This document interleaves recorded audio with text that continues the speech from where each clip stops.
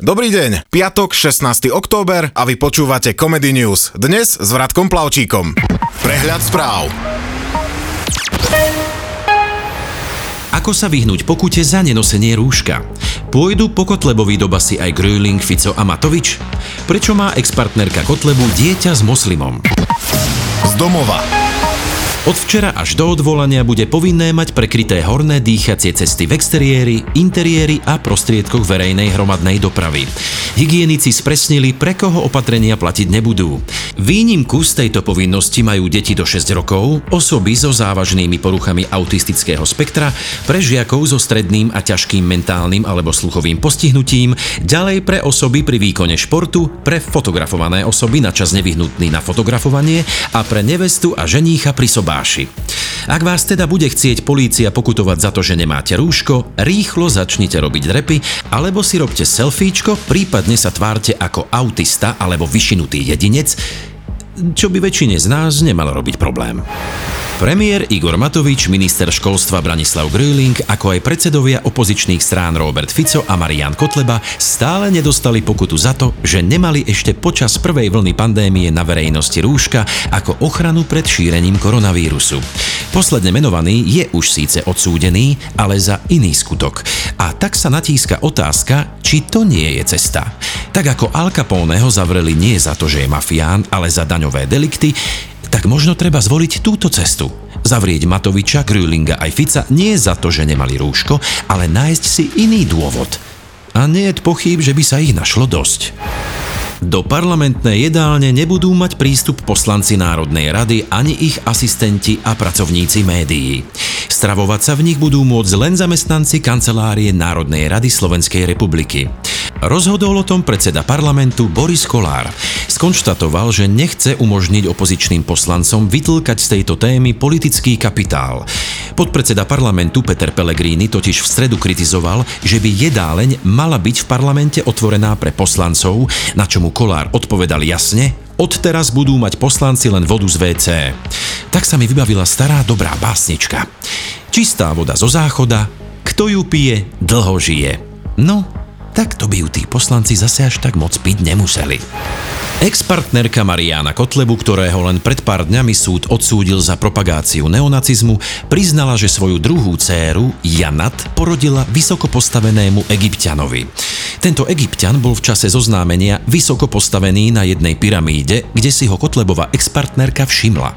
Priznáva, ako sa spolu zoznámili a hovorí aj o tom, ako to zobral jej bývalý manžel, ktorý je známy svojou protiimigračnou politikou a čelí obvineniam zo xenofóbie. Bral to proste tak, že mu to robí naschvál, lebo ženy sú proste už raz také. Zo sveta. Rekordných 58% občanov Škótska podporuje v súčasnosti nezávislosť od Spojeného kráľovstva. Vyplýva to z výsledkov najnovšieho prieskumu verejnej mienky inštitútu Ipsos Mori. Nám to môže byť jedno. Vo futbale sú Škóti nezávislí od Spojeného kráľovstva už dlho a aj tak ich nedokážeme nabiť.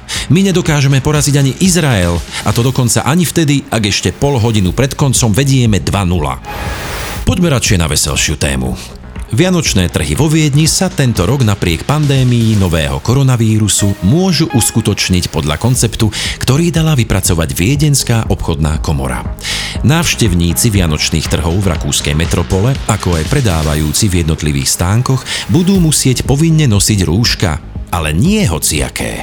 Budú mať špeciálny otvor prekrytý odopínacím krytom. Otvor bude mať priemer klasického wurstlu a tak pri jedení vianočnej klobásky nebude musieť mať návštevník rúško dole. Cez druhý otvor, menší v rúšku, budú môcť návštevníci prestrčiť slamku a popíjať grog či varené víno. Má to výhody, nenakazíte sa a rýchlejšie sa nabumbáte. Alkohol cez slamku, to je istota, takže navyše ešte aj ušetríte. Showbiz. Adela Vinceová mala narodeniny, a to nie hociaké, ale krásnu 40-ku. Ako oslavovala? Podľa jej slov takto. Neoslavovala som vôbec. Celý deň sme nakrúcali, to znamená, že o 7 nástup, nejako o 9 večer odchod, žiadna oslava sa nekonala ani doma. Večer sme sa najedli, umyla som si vlasy a išla som spať. No, koľko partnerov, manželov a milencov by ušetrilo svoje peniažky, keby malo doma takúto skromnú Adelku. Stavba, ktorá koncom minulého roka vyrástla na pozemku módnej návrhárky a bývalej Miss Daniely Kralevič, je podľa starostu Ružinova Martina Chrena nebezpečná pre ľudí a životné prostredie. Táto čierna stavba súkromnej pláže so zázemím vyvolala veľký rozruch aj hnev verejnosti. Bráni voľnému priechodu po brehoch jazera, nemá ani jedno povolenie, nespĺňa základné hygienické ani bezpečnostné požiadavky, uviedol Chren na sociálnej sieti. Stavebníčka však tvrdí, že stavba, v ktorej ponúka občerstvenie a služby pre matky s deťmi, nie je stavbou. Rovnako tak tvrdí, že pláž pred stavbou nie je pláž, stromy naokolo nie sú stromy a voda v jazere nie je voda. Šport. Naši futbalisti prehrali s Izraelom po úplne druhom polčase. No čo k tomu dodať? Že sa na to môžem Už nikdy do nebudem pozerať futbal s našimi, lebo ma z toho ide Počasie. Stred tlakovej níže sa piatok presunie zo severného Jadranu do našej oblasti. Cez deň bude oblačno až zamračené, na mnohých miestach dážď alebo prehánky, vo vysokých polohách sneženie. Neskôr popoludní čiastočné ustávanie zrážok. Najvyššia denná teplota 9 až 14, v Žilinskom kraji a na Spiši 5 až 9 stupňov. A na záver Comedy News, ako vždy, pranostika od našej rosničky Aničky. Meniny má Vladka, mráz už kríže hladká. Vpred do minulosti. A teraz sa pozrime, čo sa v dnešný deň udialo v histórii. 16. októbra 1793 sťali Máriu Antoanetu. A 16. októbra 1978 sa sťali všetci poľskí veriaci, lebo prvýkrát v histórii bol za pápeža zvolený netaliansky kandidát Karol Wojtyla, ktorého všetci poznáme pod pápežským menom Ján Pavol II. A ešte je aj Svetový deň chrbtice. Tomu už ale naozaj nerozumiem. Tak, keď už aj chrbtová kosť má svoj deň, to už je čosi. Poslanci dnes asi neoslavujú. Prečo? Tak nemajú dôvod, keďže oni chrbtovú kosť nemajú. Ako vzniklo slovo mušľa? Začiatkom 19.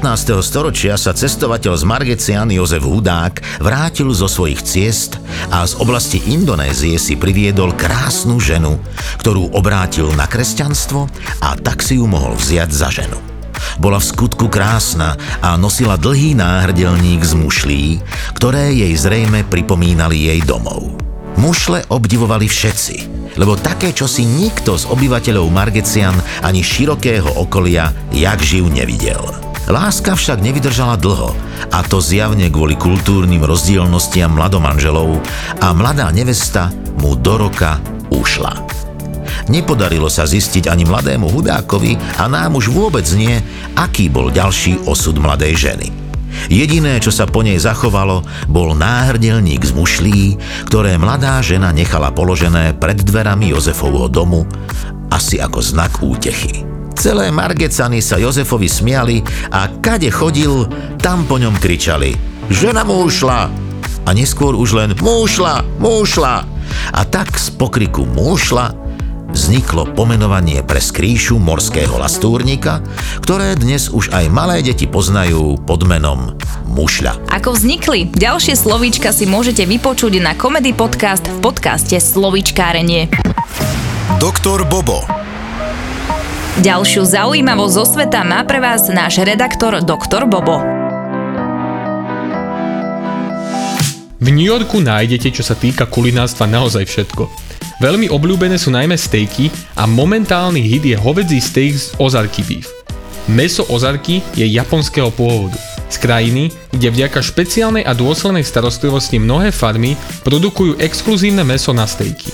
Najznámejší spomedzi nich je asi Wagyu, čo v japončine doslova znamená japonská krava.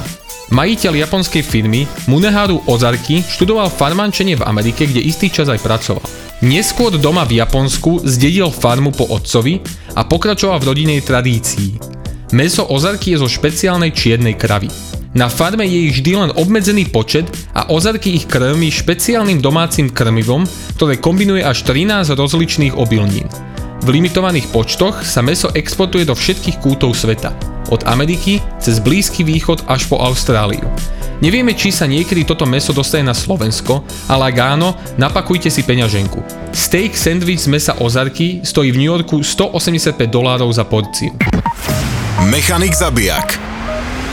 Pre všetkých motoristov je tu rada od nášho mechanika zabijaka. Čo si ako prvé všímať pri kúpe jazdenky? Nesmie svietiť žiadna kontrolka, keď sa to nastaví. Sú kontrolky, ktoré sa samozrejme dajú odstaviť.